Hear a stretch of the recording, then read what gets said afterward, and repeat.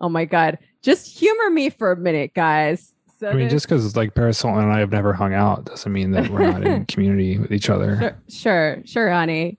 Apparently this reality TV star named Stephanie Motto is selling NFTs called fart jars.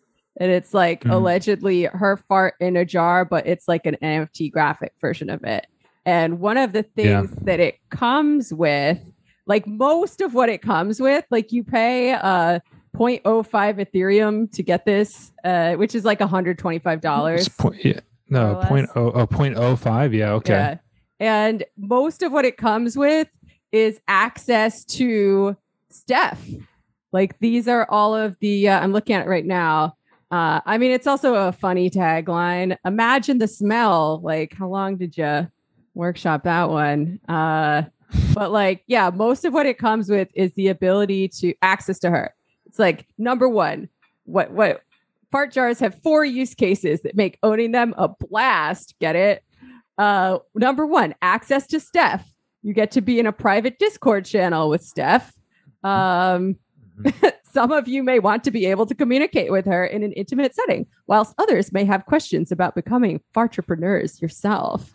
You get Zoom meetings with Steph. You get a mentor program. It says become a girl boss with access to a private group with Steph. You can be mentored on how to build a brand, blah, blah, blah.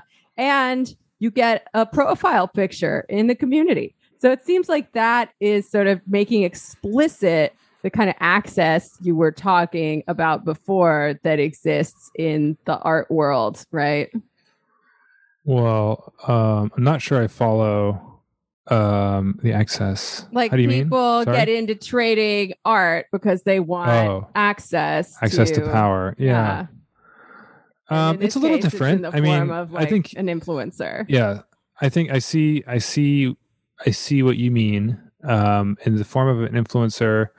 I think the big difference in like when I talk about like museum boards and that kind of access to power is that they're not like in that case, like it's not really about it's a little bit less about kind of like a little like a social curiosity and more about like, you know, like kind of like planting your lineage in like the sort of great hall of powerful people like the Rockefellers and the Guggenheims and all those folks. But I think in the case of the fart lady here, I think it's a great example of something where like, this does not need the blockchain, right? This doesn't need to be immortalized on the chain at all. Like she could just have a website that says, if you PayPal me this money, I'll Zoom with you and send you a jar of farts.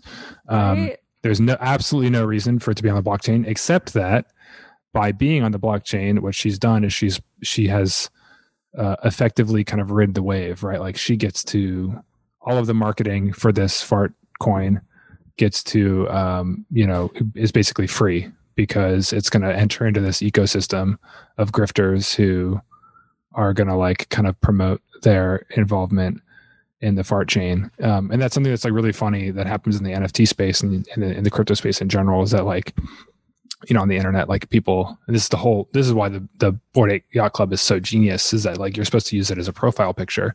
So like everybody sees it, like it's like very viral and it exists. And so like, and that's, I see what how I would describe like this Fartchain is just somebody sort of seizing the opportunity to like, attach themselves to the, this kind of like quickly moving space. But certainly doesn't. It's all attention. It's just monetizing attention. Like she was a reality star. Yeah. And the reality stars fabricate this like larger than life reality that everyone knows is fake. And then she did the fart thing, was the same thing. No one actually. But it's real. Do you think that she's not farting in the jars?